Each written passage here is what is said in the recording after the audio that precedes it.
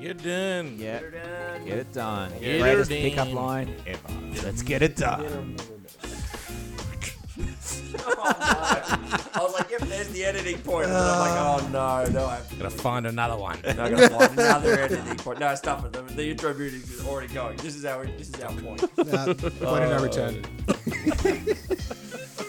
Oh god, and with that, welcome ladies and gentlemen to episode number 40 of the Board Game Gateway podcast. My name is Neva and I'm your host for this evening, and I'm joined by three lovely gentlemen around the table. We have Mr. Matt. Hello. We have Mr. Blake. Howdy. And we have Mr. Damien. Hi. And this is the first time that you Come are... on, we changed ours and you didn't change yours. Well, he said lovely gentleman, but I didn't think he meant you, man. Whoa. Well, we just started the podcast. Yeah, I know. It is the naughty 40, so This is the first time that you're listening to the Board Game Gateway podcast. We are your entryway into the world of board gaming and fun times.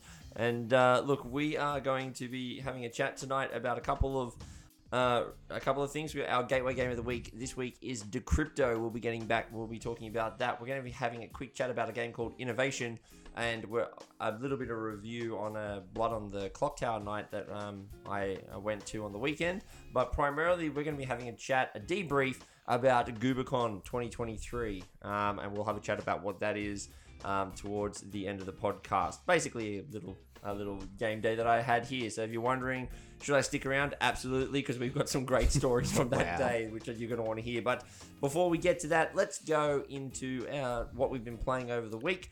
This week, we're going to start with you, Damo. You've brought a little brown box. You've put it in front of you, and tell us about Innovation. Okay, so been a while since I've been on the podcast. Been a while since we've put one out. So It has been. Many games have been played, but probably the highlight, well, one of the highlights is Innovation. So what Innovation is, it is nothing more than a card game. And You love your card games. I love my card games. This one's a bit different. This one is not a trick taker. It's not a set collector per se, but it's actually a tableau builder, Right. or an engine builder, where you have these cards. They are numbered from 1. seeing my language there. That's, I like engine builders. I like engine builders. A tableau builder, for those of you if you aren't aware, is basically cards that you play in front of you, and those cards can do different effects and have different things depending on how they're played or where they're played in front of you. What this game is, look, the theme is super painted on, but it's a civ game. Okay, Yeah, it is. So what it is that you are building up your civilization, and you are doing that by drawing cards. So you take 2 actions every single turn. You can draw a card, or you can trigger the action on one of the cards that you have on top in front of you. You can have up to 5 different cards in front of you, 1 per color. And what you do is, like I said, you can draw a card and then you play it, and you play it onto your board. Either if you don't have that color already on your board, you play it straight down. It's the first card of that color, or you play it on top of a matching color. What that means is, from now on, if you want to use that, use that card or that color card's ability, you can only use the top Top one. That's right. And the goal of the game is to do one of 2 things.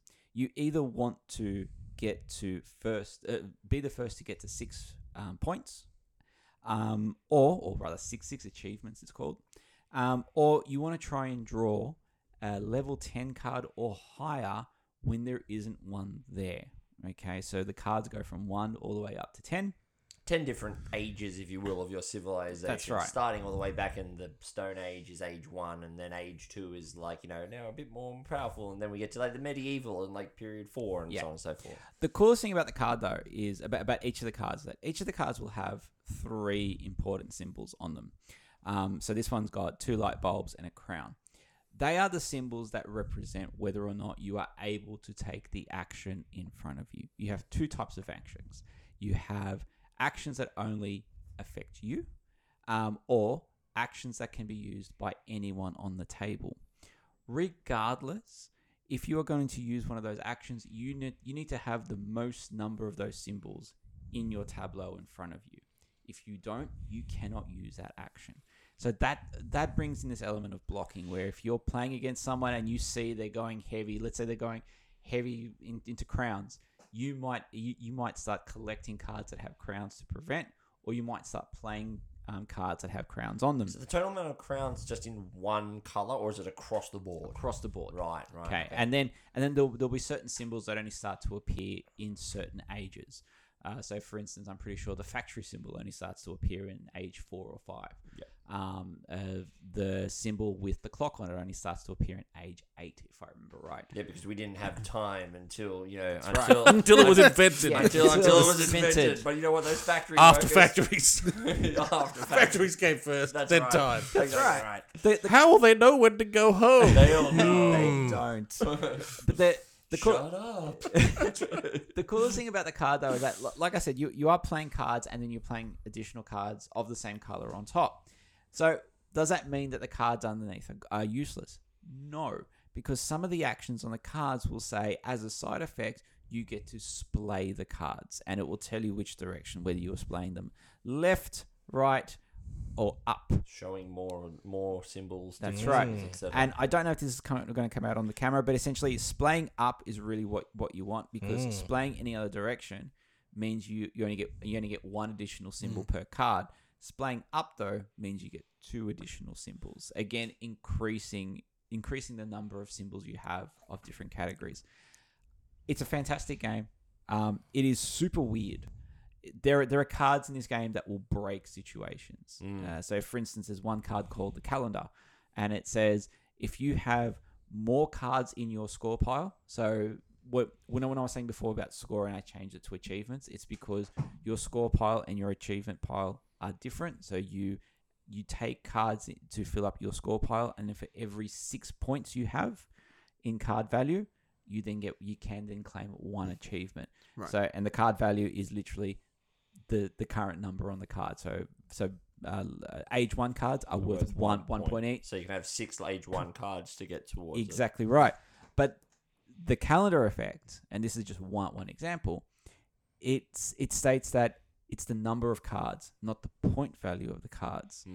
So it's entirely common to have someone who knows the game. They will play calendar on an empty hand, but have a massive number of 1s and 2s sitting in their score pile. And by playing that, you get to draw, every time you activate it, you get to draw 2 cards of level 4 type, which is higher than calendar, if you have fewer cards in your hand than you do in your score pile. Right. It is incredibly powerful. Right. That's just one example. There are a ton of cards in here that are just absolutely broken. It adds to it honestly, it just really adds to the game. Yeah. No game, I have not played 2 games of this that has been the same. It is a ton of fun.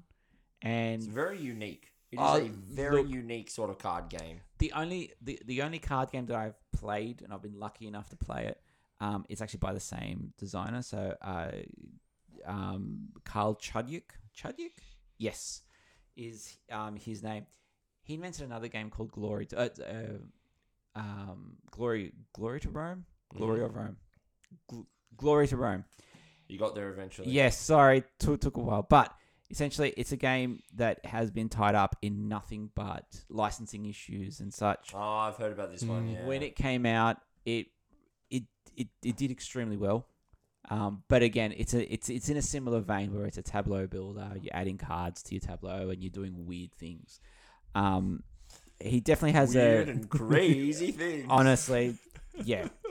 Look, innovation's great. It's definitely one of those games that it is polarizing. I've played it with people who just hate it. They bounced off it hard. Yep. I can see why when I've played it too. Yeah. It's really weird, and again, the splaying and the iconography is kind of a bit weird. It's very, I don't want to say jarring, but it is kind of unique. It's just like very, here's a purple card with some squares and some yellow symbols on it. You just like, it's like your mind is like going, oh my god, the colors just make no sense. But then all of a sudden, when you start playing, you're like, oh no, that does actually make 100% sense. Yeah, It's really good. And I think the worst part about all that is that they use weird words. So instead of like instead of private action, they'll say dogma, and it's like, what?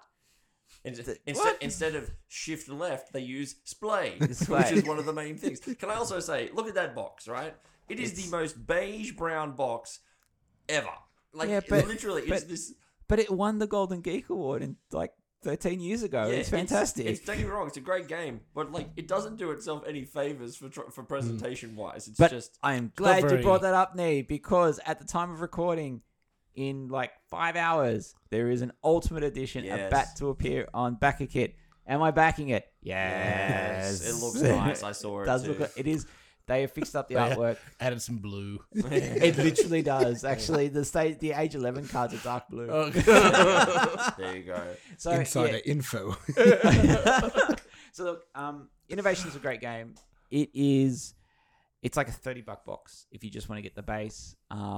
I would strongly recommend. It's a big recommend from me. Again, I've said it before. I love it. I will say it says it plays up to 4. Don't play it at 2. You can play it at 3. 3's okay. Yeah, the problem is that it suffers from the same issue that all tableau builders have, or all complex tableau builders have, is that you got to worry about your own tableau and then everyone else's tableau at the same time, and It's it can just be overwhelming. really slow. And the thing is, because here you have to count the number of symbols every time someone takes an action. You've got to Recount. You got potentially up to 3 other people recounting all their symbols, and they're going, no, you can't take that action because I dominate that Right. that symbol. Right. In saying that though, Board Game Arena has a great implementation of the game. But yeah, again, $30 typically it's on Amazon. It's hard to find in the stores here in Australia, but Amazon almost always has a copy available.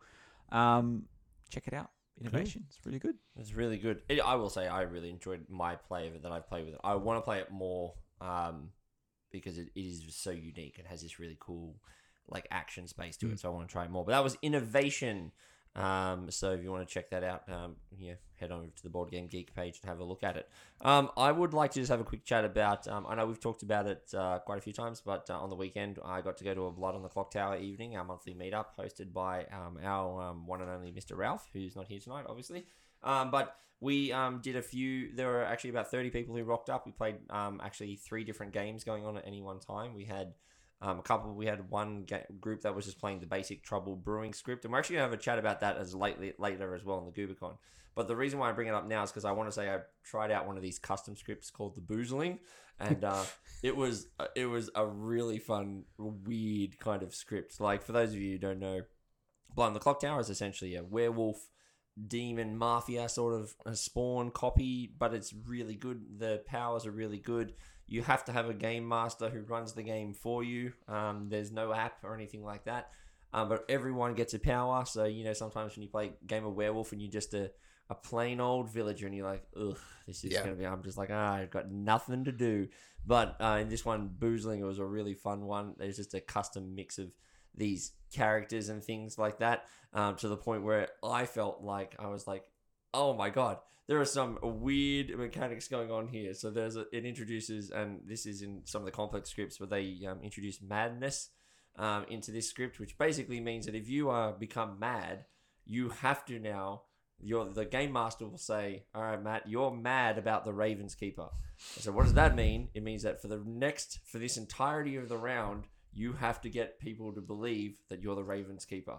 Even if you're not, you have to make people believe you're the Raven's Keeper. Even if you're not successful, it's fine. But they don't need to believe you, but you need to spend the entirety of the turn claiming you're the Raven's Keeper. And if the game master hears you not trying to make people believe that you're the Raven's Keeper, you die. You just die, right? The game master goes, "You're not." I wish we had played that one. I would have loved that. Oh, it was hilarious, right? So, but it does bring in some really complex kind of situations where you'll have someone, like, there's a character called the Pixie, and the Pixie's ability says, if you claim to be mad about a particular role, right? Take any of the roles in the script that we currently have. You could be the Raven's Keeper, you could be the cleric, you could be the whatever you want to be.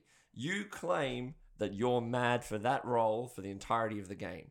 If that person is actually in the game and they die, you now just get their power. So the Pixie can just sit there for the whole, go, I'm the balloonist. Yeah, and this is what I've seen. Even though they're going to be bullshitting the entirety of the time, and then the balloonist gets executed, the Pixie now becomes the balloonist for the rest of the game and actually gets the power. So, like, is this person a pixie pretending to be the balloonist? Or, like I was, for example, I was the demon. I was playing the role called the damsel. Sorry, I was the damsel. And the damsel is the damsel in distress. The damsel is an outsider who basically, if the minions can find out that they're who the damsel is, once per game they can say, I'm a minion, Blake is the damsel. And if they're correct, then the minions and the evil team just win. Just win straight They away. just win straight away. Wow. So the damsel wants to keep hidden, right? However, there is a huntsman out there, and if the huntsman can say, I'm the huntsman and you're the damsel, congratulations, you now become a random townsfolk. So you're trying to find the huntsman. But my smart ass decided, well, I don't want to be the damsel. I'm going to pretend to be a pixie pretending to be a balloonist. And it was literally, my mind was going, what am I doing on a Saturday You're night? the dude pretending to be another dude who's pretending to be a dude. I'm a dude playing a dude pretending to be another dude. That's exactly what it was. Right? It was one of those moments where I went, I get it. I get this game. I get why this game has such now a cult following as much as it does. Because you get to these moments where you're like, you can actually unpick what happened though. What was really frustrating about that particular game was the demon that we had was called the Fangu. And the Fangu basically says when you kill an outsider, the Fangu immediately dies and the outsider now becomes the demon. So I was the damsel pretending to be the pixie who was claiming to be the balloonist. And then I died and then I became the Fangu. So now I didn't want to be any of those things. And people went, well, I think this is what happened. And I went, crap! That's exactly what happened because things matched up. And I'm sitting there going, you can hear it now, me talking about it going, this sounds ridiculous. It is ridiculous. Yeah. And it was so much fun. And I can't wait for the next meetup. The thing I love is that the game is based on townsfolk in a town called, obviously, Ravenswood Bluff. Bluff. It's a fictional town. The thing I like is that townsfolk have to gather. They all have an ability. We'll have an empath. We'll have a librarian. And then at what point does the townfolk turn around and go, you know what we need right here? A balloonist. Yes, we need a balloonist. We can't do this without the balloonist. Give me the fisherman. I need the fisherman in here. That man has got he's got some stories to tell. But yeah, I just wanted to say, look, I just wanted to tell that story about that script because I thought it was ridiculous. I also did play a couple of others. I played one of the what's called the Sexts and Violence. Yeah, SECTS. And that one was a lot of fun as well. So I enjoyed that script. It wasn't as exciting as the boozling one, so whatever. But we played 3 games over that night. Probably a good thing we didn't play that one. I would have taken that to horrible places. Just rocked. I will say I do love the fact that every would have ruined the entire family aroma of the evening.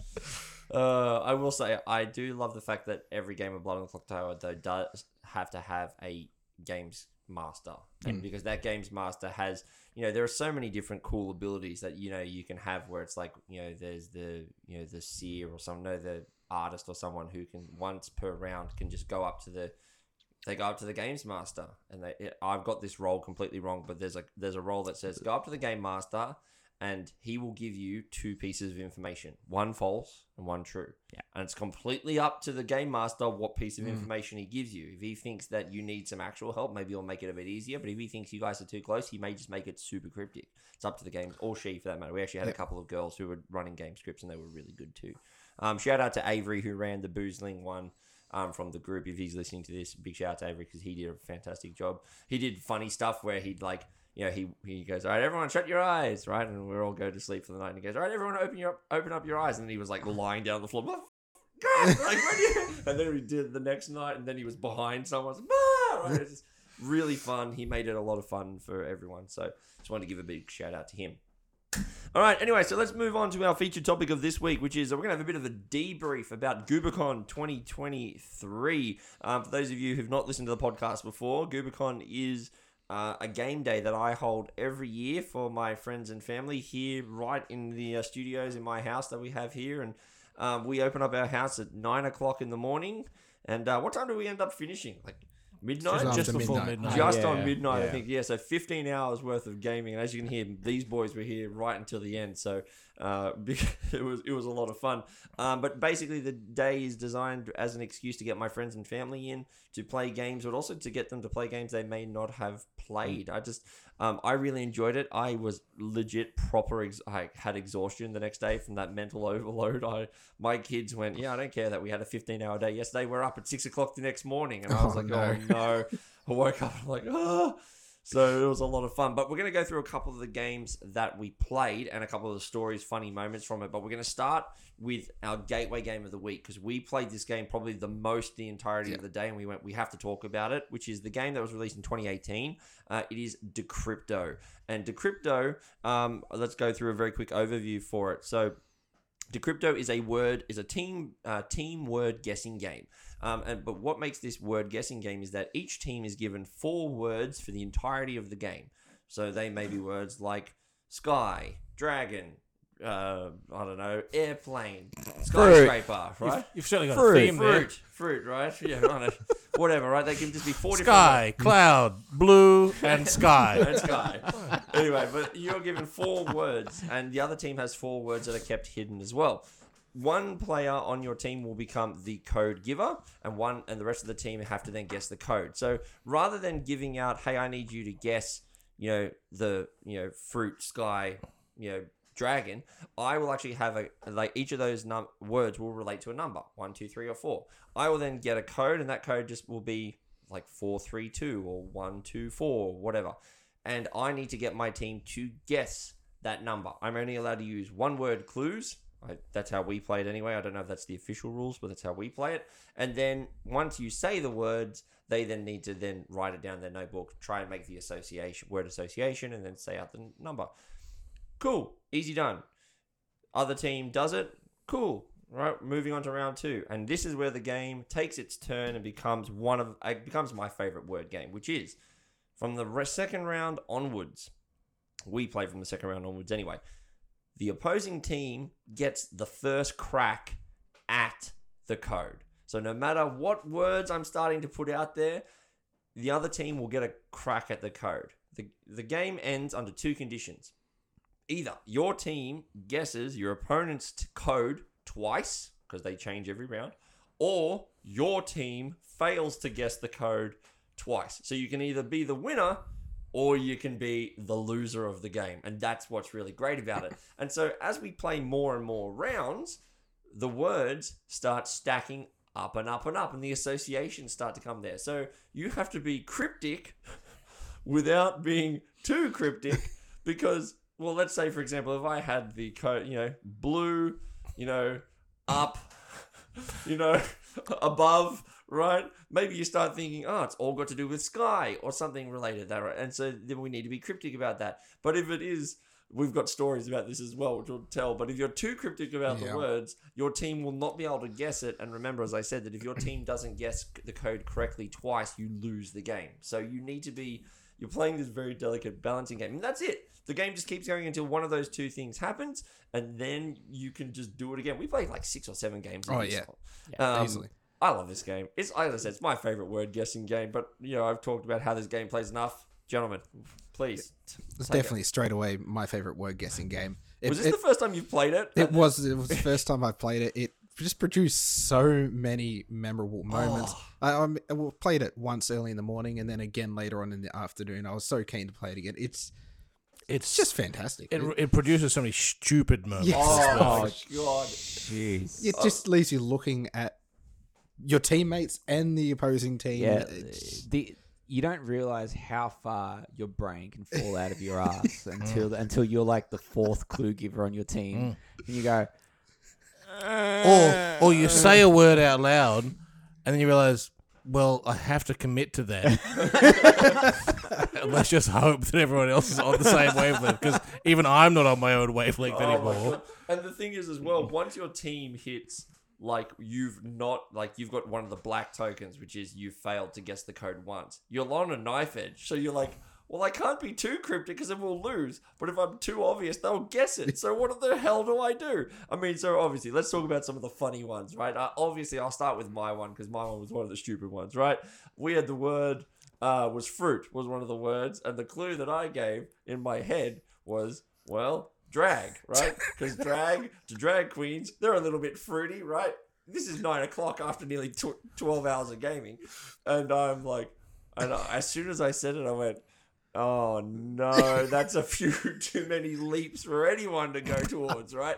And sure enough, they didn't guess it. And then we had what the hell was that? And I said the thing, and what was your reaction? My reaction was, if you instead of saying drag, if you said dragon, I would have gone, oh, it's fruit. Dragon fruit. And it's like, but my mind did not even think of it. I'm like, I had like sitting there going, Yeah, I can top that. Yeah, please. I'm do. sorry. Even thinking back on it now, I have no idea why I assumed anyone but myself would be able to decipher this. The clue was Quebec, and my clue was Titanic. And it was, That's right. It was, well, the theme song from Titanic is sung by Celine Dion, who's a French singer who I'm assuming lives in Quebec. I don't even know if she does. She probably doesn't. But like, really, I had no. And once again, as soon as I said it, I was like, I don't know what I'm doing. This was 9 o'clock in the morning, so this was early. So that's why. That's my excuse. That's a good one. I mean, one of the ones that was probably one of the most classic ones, which had to do with my dad in the morning. So shout out to my dad. I know he's listening to this on the bus. He says he puts it on the bus. So shout out to Picton. Also, just for busways, Picton buses. Just for Bernie, the game we're talking about is Decrypto. Yeah. My dad he also mentioned it. He goes, yeah, well, if you would say the name of the game like every 3 minutes. Beep, beep. This is still Decrypto. We are now talking about Decrypto. And I kind of was like, no, I don't think we'll be doing that. Anyway, but we will now for the next 20 minutes. Exactly right. Anyway, but one of his was my father-in-law, Chris. The word was jazz. And so, we had to try and get one of our 4 words was jazz. And so he gave his 2 clues, and then his third one was jats, like the biscuit, J-A-T-Z. And we're sitting there, and I was on Dad's team. We're sitting there going, his clue was biscuit. Yeah, it was biscuit. Yeah. That's right. It was. Sorry, it was biscuit. And we're sitting there going, biscuit. And his clue was jazz. Oh, no. What's the word you're trying to guess? The word he was trying to guess was jazz. Oh, right. And he gave his clue biscuit, right? And so we're all sitting there going, what do you mean biscuit? Right? Well, I know. And then, again, right, totally missed on the code. And then he goes, well, biscuit, like jazz. The jazz. And we just, and Dad, literally, jazz! What the F, right? He's just like, what the hell does that mean? You know what? No one does incredulous looks like your dad does, that's for sure. But it was that moment of like, then for the rest of the day, we're just like, jazz, right? Jazz. Oh, God. Anyone want a handful of jazz biscuits? Oh, classic, right? So, Decrypto, like, if hang on. Was there any others? Oh yeah, was Oh, no. What I was going to say is that I have one. I had the exact opposite experience. So shout out to Hamish, because it turns out he and I are 100% on the same wavelength. Yeah. One of our clues was Einstein, and the word he gave up was triangle, and we had no idea until that's such a Hamish thing. No, I worked it out. I said no, it's that one. And they go, why? I said because triangle. The shape QED, it's 3 dots, and if you line up the dots, it's the shape of a triangle. Only Hamish and I got that, and it was like yes. And that is one thing that I love about the game. It does make you feel smart. So smart. I was just assuming that he was just assuming Pythagoras. I thought so too. That would be more Hamish in my mind. Speaking of Hamish, he did do one as well later in the evening when we were outside and we're all a few drinks in and whatnot. And one of the clues he said was red, right? And one of the things that we had was can. Right, that was one of the can. Right, that was one of our clues. Can was one of the clues we had to guess, and he said red. And I'm sitting there going, "What the hell?" And for a good 30 seconds, we're all just deliberating, and I just went, "Oh my God, it's so simple." Because there were Coke cans on the table, and they were red. So he just went red. There's a red can on the table. See, so he used, instead of like word association, he just picked it up off the table, and I went, makes perfect sense. So that was great. I will say though, there are times that it leads to absolute beauty, right? So my brother Nick, he came in and he came in a bit later. Like we'd been playing for a couple of hours, different games, and we had a game of Decrypto going. He goes, right, I'm in.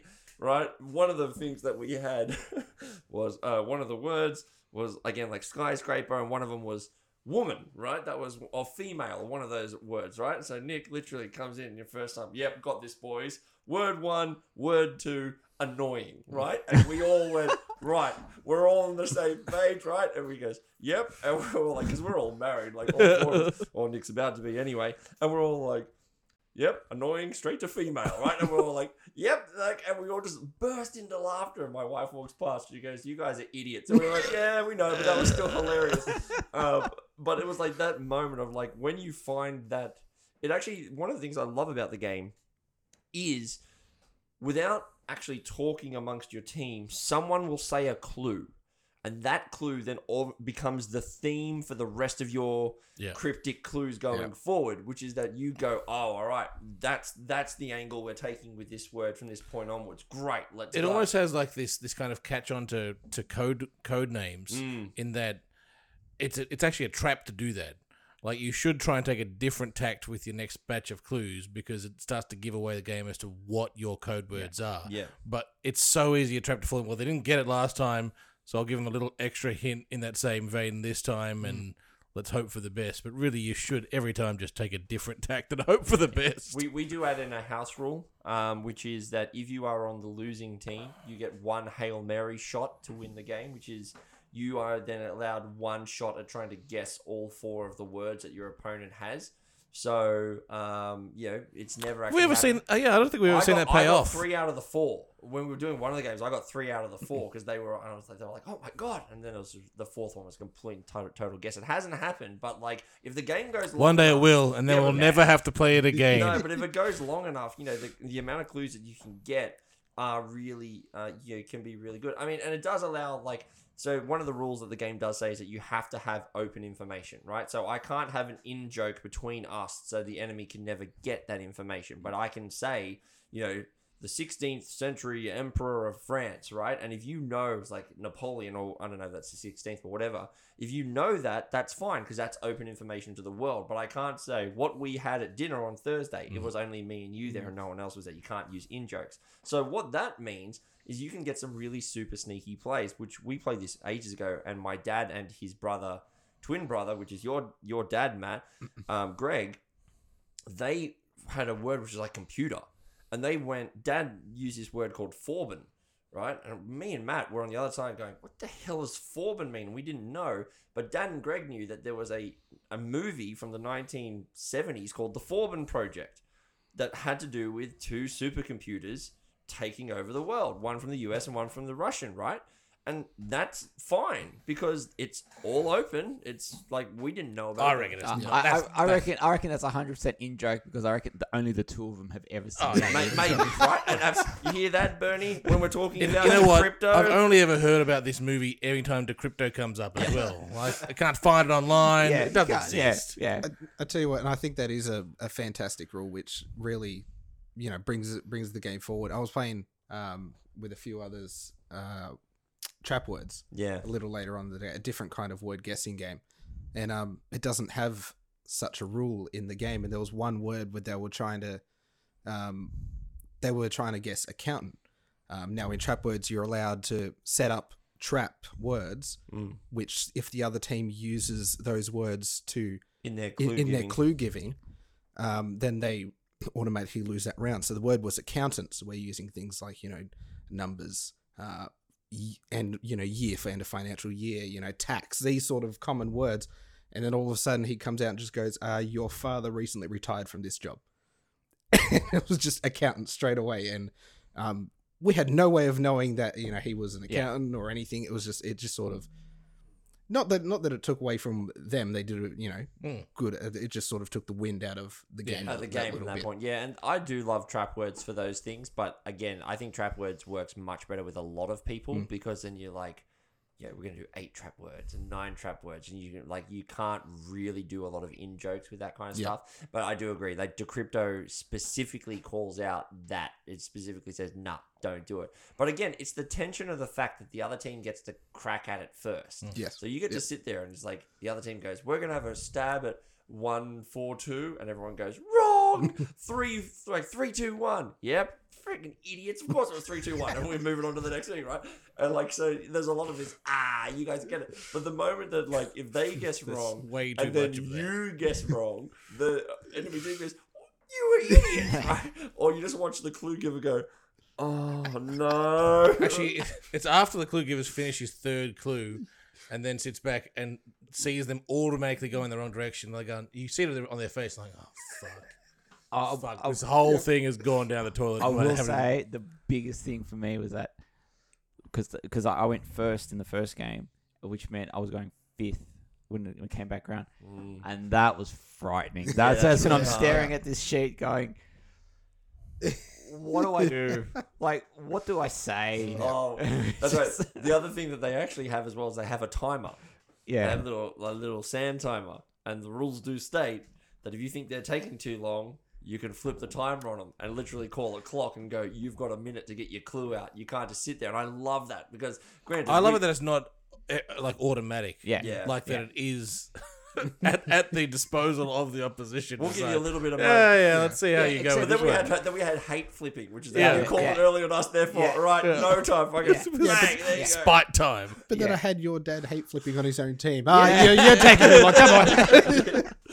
Yeah, like if you can't tell, like Jazz boy. we cannot recommend this game highly enough. It is my favorite word guessing game. I think it's probably I think around the table it provides such a really fun time, both highs and lows. So I cannot recommend. It's also a really good game to observe as well. Yeah, Oh, yeah, I yeah. love observing this game. You can just sit back and watch them and go, "Oh, they're struggling." Yeah. Or what clue was that? Yeah, like it can feel a little disjointed for new players because you're not guessing the words, you're guessing the code.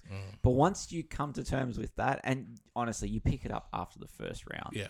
It runs. It is smooth as silk. It runs so well, and it's just a bunch of laughs. To add to that, this is the perfect game where you can go, "What are you playing? Sit down. You're on my team. Let's go." Yeah, that's right? it. Yeah, you don't it's even great need to for that. explain the rules to anyone before you start. You say, "Sit down." And he goes, "All right, he's going to say some words. We just need to make the association, and you tell me what number, and then we'll write a code down." And that's what I love about it. It's like we had so many times where people come up and go, "What are you playing?" It's like, "Decrypto, sit down. You're playing." And I would stand up and play with them, but then leave and come back, and they were still playing with a whole bunch of randoms. It was I will say, like, I know my larger family, we will get together as a big group after dinner, and we will play a game like Taboo.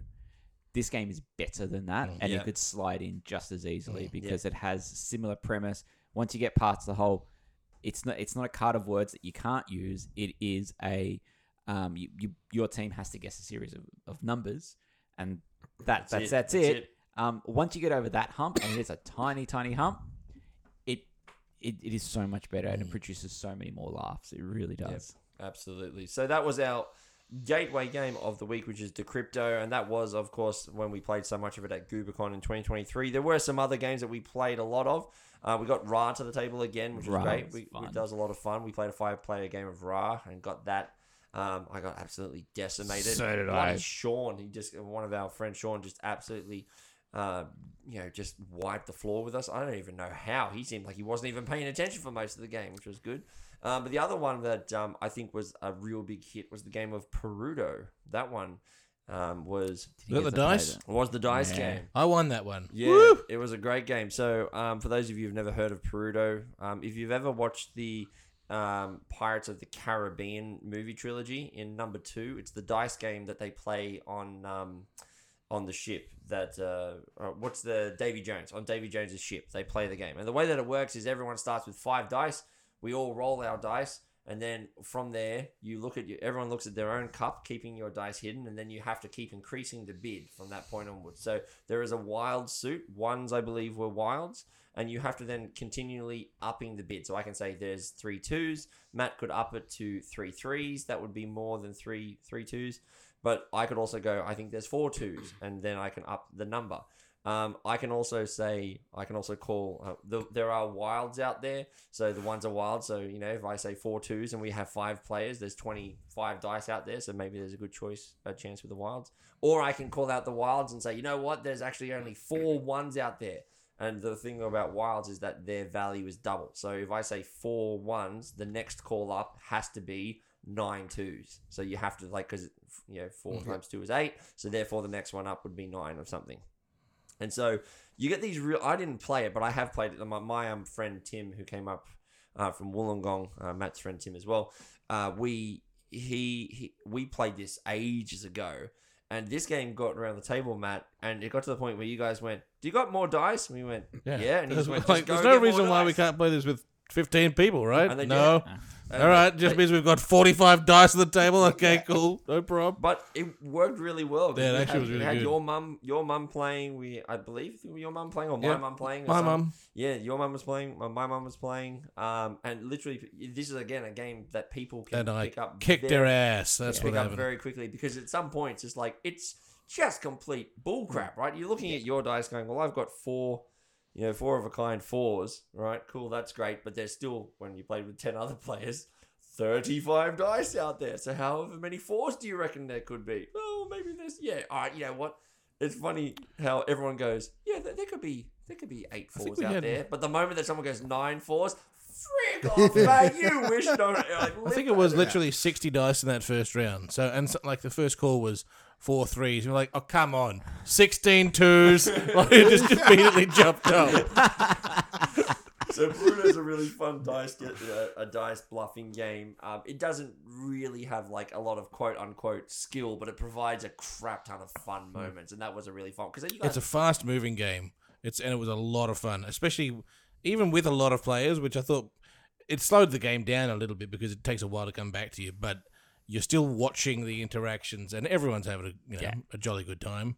It'll be a good drinking game, I think. Every time you're wrong, you lose a dice. So that's you're out of the game. And you have no more dice to be able to bid with or anything like that. So there's all that. We thought at the end we would just change it if you had more than 10 players to maybe just 3 dice each or something, just to speed the game up. Yeah, that could work. But it was a lot of fun, that one. Yeah. And once again, easy to learn, easy for people to come in and see what's going on.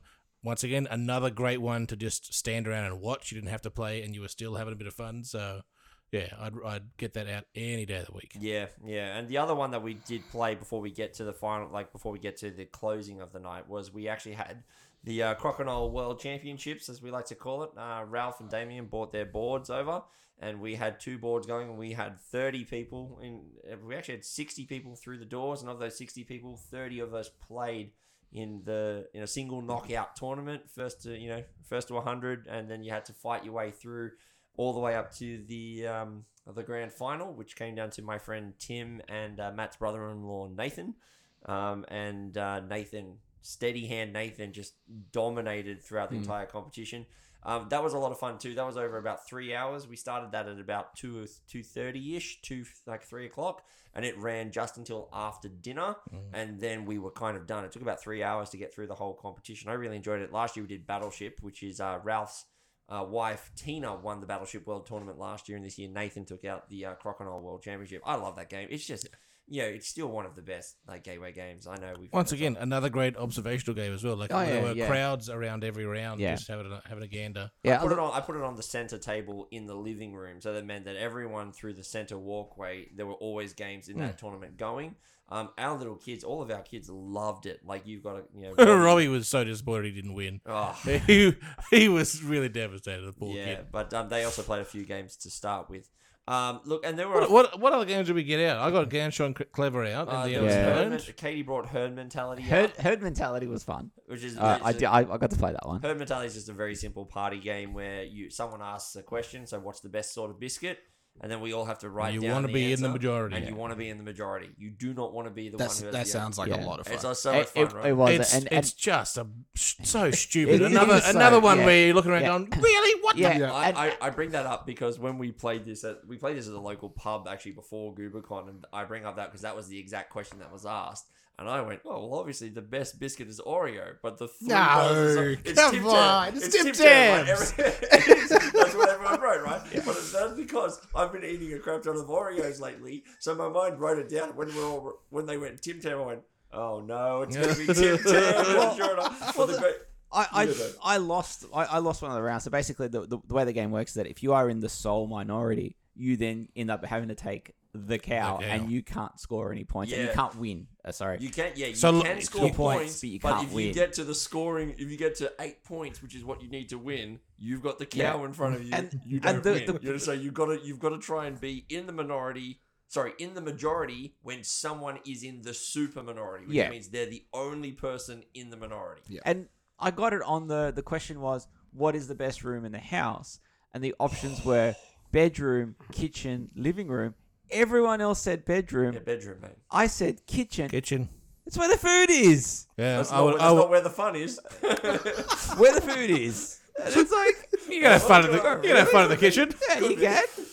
But that's where the food is. You know, well, filthy people. Yes. But anyway, but that was a great game because that again was a game we could put out in the backyard. So one of the things I did this year was that we bought a couple new outdoor furniture settings. So last year we had one octagon table, and this year we had two just rectangle ones, and I bought a patio heater as well. So because we're in the middle of winter here, it means that we could turn the patio heater on, just a gas heater, and it kept that whole outdoor area warm all night, which is great. So what else we play with? I know the kids got secondhand wombat or whatever it is. Yeah, hand-to-hand wombat.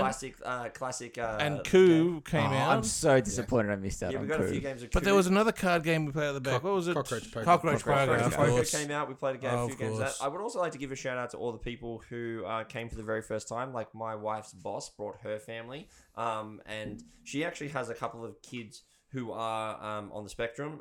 They have, they're part of the thing at where she works, and they had a great time. They were playing games like Joking Hazard. They actually played Calico, which is the rug one. They played that. They also played. I taught them how to play Cockroach Poker. They did really well in the Crocodile tournament as well. Yeah, they did really well in the Crocodile tournament, so they loved that. And I felt a little bit bad throughout because I feel like as the host, last year I played so many games with people, and this year I felt like I played barely anything with anyone. And everyone's like, but I just would walk around. I'd say we had 7 tables up. We had 2 in the front room, 1 in the living room, 1 smaller one for the kids in our center room, and 2 out the back. And every time I'd walk past, there was people at every single table, like for the entirety of the day. So we had those. So that was good as well. It's not just you. I was there from 9 all the way to the end. You were the first one through the door, Blake. And I still feel like I played barely anything. I know. Maybe that's just me, but it's just But went wildly quick. That's right. The day goes so fast. I think I played, I don't know, 5 or 6 games, which in a day is actually pretty good, realistically speaking. Yeah. I also want to point out... Whilst you're also taking care of your kids as well. Well, that too. So, I had my 2 kids running around. You had your 2 kids... Well, 3 kids, actually. No, just the 2. The 2 of them were here. They were running around. But then we also catered the whole thing. So we did a hot dog bar, which was great because it was just literally come up, grab a couple of rolls with a couple of little hot dogs, make your own thing, walk away, which is great. And then for dinner, we had... we just did pizza and... Soup. Oh, the soup. All right. Soup. Georgia, we're changing the podcast.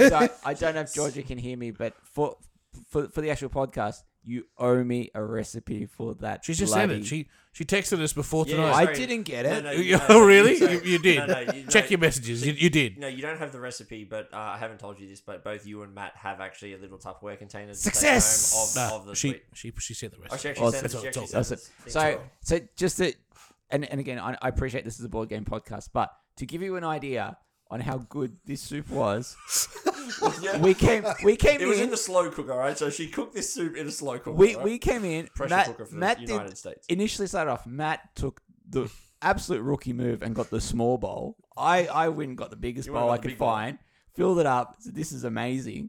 We both rushed back. Had seconds. The pot was empty. So while I'm reaching for the bread, Matt has done, and I will say, he absolutely trumped me on this one. I was thinking it. He just did it though. Grabs the pot, grabs bread and just proceeds to outside. take it outside. And so we sit there just Scooping it ladling out of the pot. It was great. It was fantastic. But So, yeah. we picked that. We actually picked soup. It was great, right? We picked soup to serve because the idea that we also had was board game related, which is that granted, we bought pizza for the younger kids and whatnot, but the idea was to provide food that wouldn't grease your hands up too much. So you'd have bread rolls for the hot dog bar, which wouldn't grease your hands up. And then you'd have soup, which you'd use a spoon, and the bread for, again, not greasing up most of the stuff. And, like, we can provide a pizza for the young kids, as I said, but, like, I'm not too, worried about grease stains and whatnot. But, like, that was the perfect amount because, like, I think we all went for, like, 1 or 2 pieces of pizza and then we all went, what are we doing? Like, that's literally, like, I said to Georgie, I had 2 pieces of pizza and then went, what am I doing? The soup. Like, we all aged 10 years. Yeah. Like, It was between so- pizza, like, but again, it's this is going to come back on us. I was on my way to the pizza, believe me, and then I walked past the soup, took one whiff, and went, no, just rubbish it. we had 3 different ones. We had a Thai sweet potato, we had a split pea and ham soup, and then a chicken curry one as well. But we did that specifically because, again, we was literally the middle of winter. It was the 15th of July, which is smack bang in the middle of winter. And so we're like, well, let's just do stuff that'll warm people up and keep them here. And it worked because we had dinner. You played Garnshot and Clever, and then I said to Ralph and Damo, I said, can you please bring a copy of Blood on the Clock Tower because I think there will be people who want to play that, and we're going to play that as our night game. That was the first question I asked when I rocked up. Did you bring Clock Tower? And the answer was yes. I've been hearing about this for a year and a half. I need to play it. We decided to play a few games of Trouble Brewing. We played the first one. So Trouble Brewing. I was too drunk by the time we started. Yeah, we could tell. Yeah. Trouble Brewing is the beginner script, and all that just means is that it is the most beginner friendly. It's very similar, to all the werewolf sort of games that we would have played before. And if you've never played them, it just means that there's a demon. Every night the demon kills someone. He has a minion. That minion can help him out, or 2 different minions can help you out in different ways. And then all the villagers have different abilities. There are some characters called outsiders, and the outsiders are villagers, but their powers are designed to throw spanners in the works, and so you don't know whether or not you can trust them or not, right? So we played. It was funny. So we played the first game, and my best friend, my best mate Brad, he got given the demon. And literally on night 1, day 1, his wife sitting next to him, Amy, right, goes, I don't know, there's something about Brad that I just don't trust right now. I think he's the demon, and we all went, Good enough for me. I guess he's the demon. And you know what? No one else got any information. And the thing is, though, that's my fault. So basically, Amy was, if I remember right, she was the empath, and essentially she got to pick 2. No, she wasn't. Sorry, she had an ability that allowed her to see something. Was it the? She was the one who gets to check the board. No, that was she the wasn't. second No, not the spy. That's a minion. Can't remember the name of the townsfolk, and it will come to me. The at some soup point. merchant. But essentially, she was the one. She gets to find out a little bit of information about the who's playing. And I pointed to Brad and I pointed to Hamish.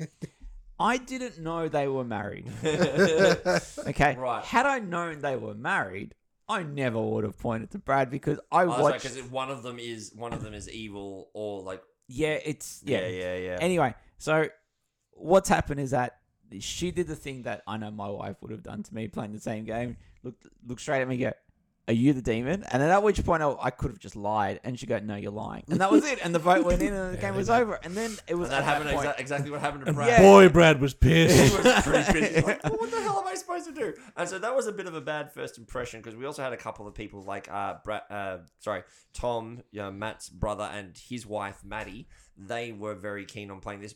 Blake, this was also your first introduction to the game. Yep. Hamish has played the game at the meetups, and so I've played it. Damo's obviously played it, and we had a few others.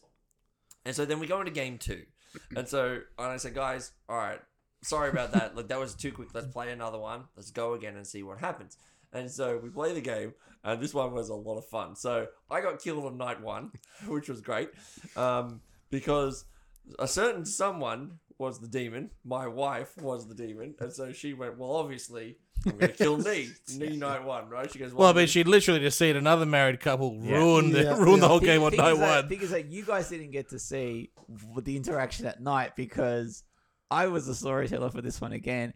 And every night, and this is not going to come out in audio because it was all done in silence. Go to our YouTube channel if you want to see it. Every single night, it would be Georgie going, I don't know. And then it's going, Yeah. As you pointed to me. except for the first night, at which point she just went and pointed straight to me. Yeah, I'm gonna kill the husband. But then the second night she killed someone across the way. I think it was it you, Matt? No, I was her minion. It was Hamish. Hamish, She yeah, killed Hamish on the Hamish. second night. And so she came up, and the thing that was notable was that Tom came up to her and said, I think you're the demon. And she goes, no. Why would you think that? And she goes, well, because in the first game, she was a minion who had the option to stuff up other things. She goes, and she made mention, I'm going to be nice to Nee in this game. But that was last game, and this is a new game. And so Nee died first, so I think you just killed him. And then in the night number 2, I think that you didn't know who to kill, so you just pointed straight across the way to kill Hamish, calling her out. And Georgie at the end of the game goes, that is exactly what happened. Right? And it was one of those moments where I think we got to night 3 or day 4, and someone said, well, Georgie, I think you're the spy. And we were about to cast the vote to put her on the block. And then Georgie does what Georgie does every time she gets, like, she is the demon or the spy in Spyfall. Every time she just clams up and goes, of course I'm the damn demon! Of course I'm the demon! She just gives the whole game away. She can't hold it. She just cannot hold it for the life of her. By the way, for Bernie Glid, we're talking about blood on the clock tower. Blood on This the is clock blood tower. on the clock tower. Hello, Picton Busways.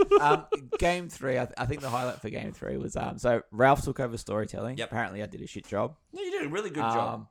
Actually, you did a pretty good job. I have an ongoing gripe with Ralph. No, I'm just joking. So basically, Ralph and I would, when I can make it to the events, we will swap just to make sure we also get a turn playing. The highlight for me was, so I was the librarian. The librarian's ability is you find out you get shown one of the outsiders that are in the game, and but you don't know, but you get given 2 people, and one of those people are the outsider. The thing that made me laugh was that knowing how much Matt had drunk by this point, I got shown the drunk token. And then he points to Tom, and then he points to Matt, and I just went, I'm pretty sure this is Tom because it's too easy if it's Matt.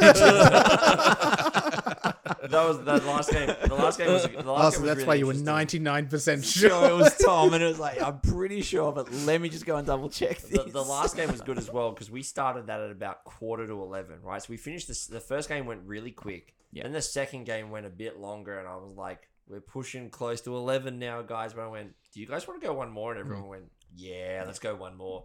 And I was really happy we did because we pushed this one all the way to the end. So in this game, I was the demon, I was the imp.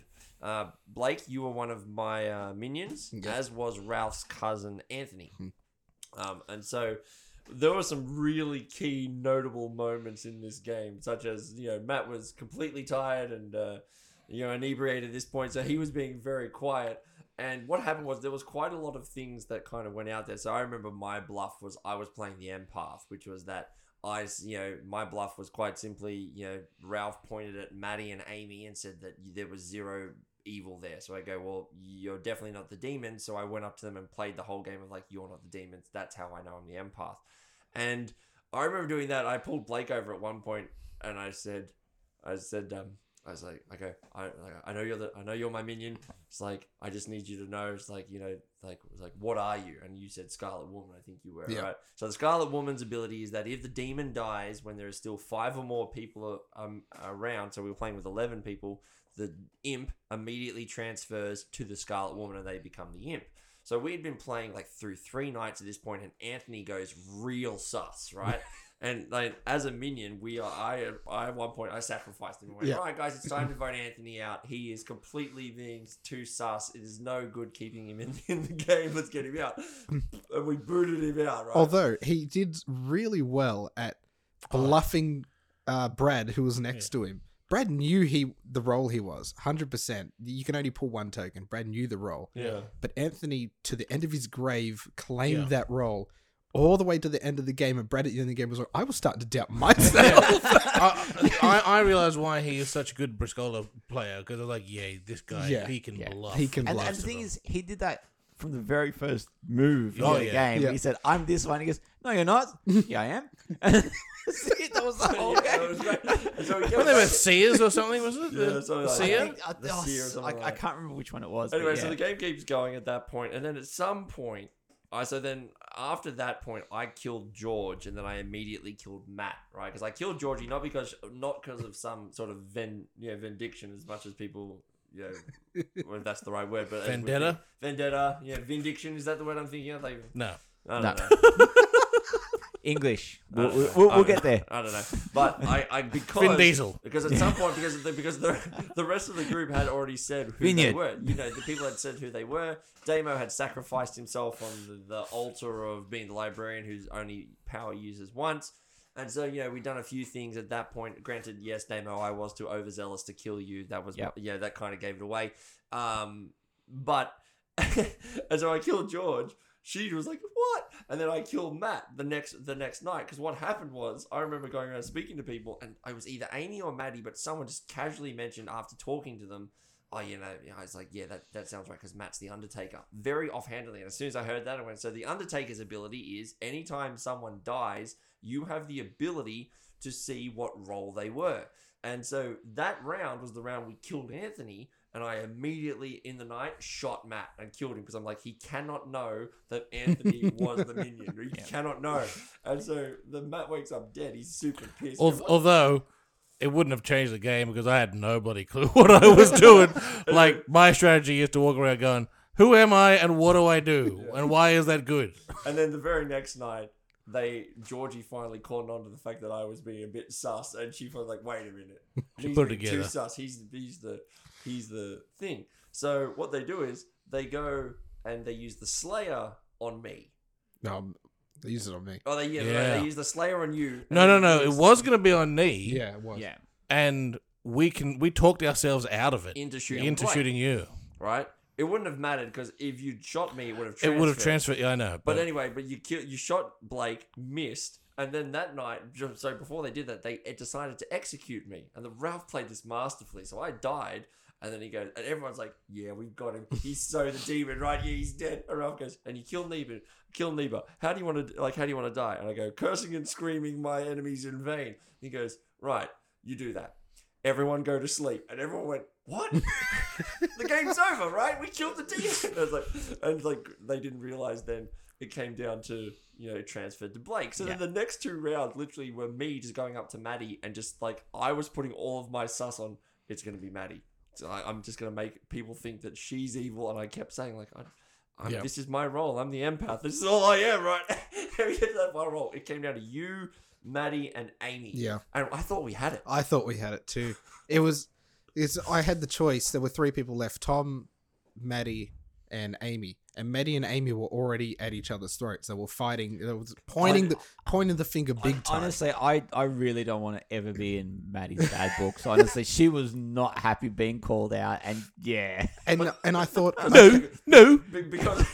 Because I was hanging around her, because I just kept going to Maddie every day. I'd go over and speak to her. And here I thought, I'll just take out Tom. He's the drunk. No one really. There's nothing really sus about that. And I'll let these two fight it out, and I'll just jump onto the consensus on the other side, and it worked out beautifully for about 2 minutes. And there. then it was like a snap. They just went, wait a minute, Blake's I think he's just really sus. Yeah, I think he's really sus. We're gonna vote Blake. And you were sitting there going, Where did this come from? What did I do? And we got it. So, and then so the townsfolk ended up winning that one, and and so that was 10-12. I think we finished up that game, and it was just a great day. It was, as I said, it was a great day. I really enjoyed it. It always is a good day. It was a good day. We had 61 people, as I said, come through the door, including all the newborns. We had 2 newborns and all the kids running through, about 6 or 7 different kids as well, running through the house, which was great. And we also had a lot of first time as well. For example, my brother-in-law's cousin, my sister-in-law's cousin, Sean, just rocked up. He was like, he's a big board gamer, and he's like, can I come? And Chris was like, hells yeah, I'll tell my brother. And I was like, yeah, come on. I know him, but I've never actually hung out with him. But this was an event where, he rocked up for the first time and was instantly welcome. We've had friends who literally we don't really see it through the year unless it's this game day. It's something about this board gaming really brings people together. They love it. They love coming and playing it, and this is the reason. It's a good event. Yeah. why I think we do it's the variety of games that that's of all different levels, all different people, and it's just it's a really big draw. Admittedly, you have to like crowds. Yeah. If you don't like crowds, it's not the day for you. Look, I will say, But if I you know- like having a mix of good people, it's a I fantastic definitely day. know she's not listening to the podcast, but I somehow convinced Hannah Hieronymus, she played her very first board game at GooberCon. She's come to 3 of them, has never played a game, and this year was the first game she played a game. She played Herd Mentality with Kate, and she was like, I played a game! You know, went, good on you, mate. That's exactly that. What more can I ask? Breaking that glass ceiling. Exactly right, mate. Oh, with that, we're going to bring it to the end of tonight's podcast, ladies and gentlemen. Thank you very much for joining us, episode 40. We did say last week that this would be our 1-year anniversary podcast, but we want to have all 5 of us here to do that. So we're going to keep delaying that until we have all 5. Curse you, Ralph. It won't be episode 41. Hopefully episode 42 will be the one that we can have our 1-year celebration. But until then, please like and subscribe if you're on YouTube. Go to the podcasting apps of your choice. Click there. Look at the timestamps. And the links in your descriptions. We'd love you to come and join us on Facebook, Discord, and all of our social medias. Join us next week when we review chicken and noodle soup on the Soup Gateway podcast. Your entryway into the world of tabletops, fun times, and soup. And with that, see you later. Bye, guys. Croutons, anyone?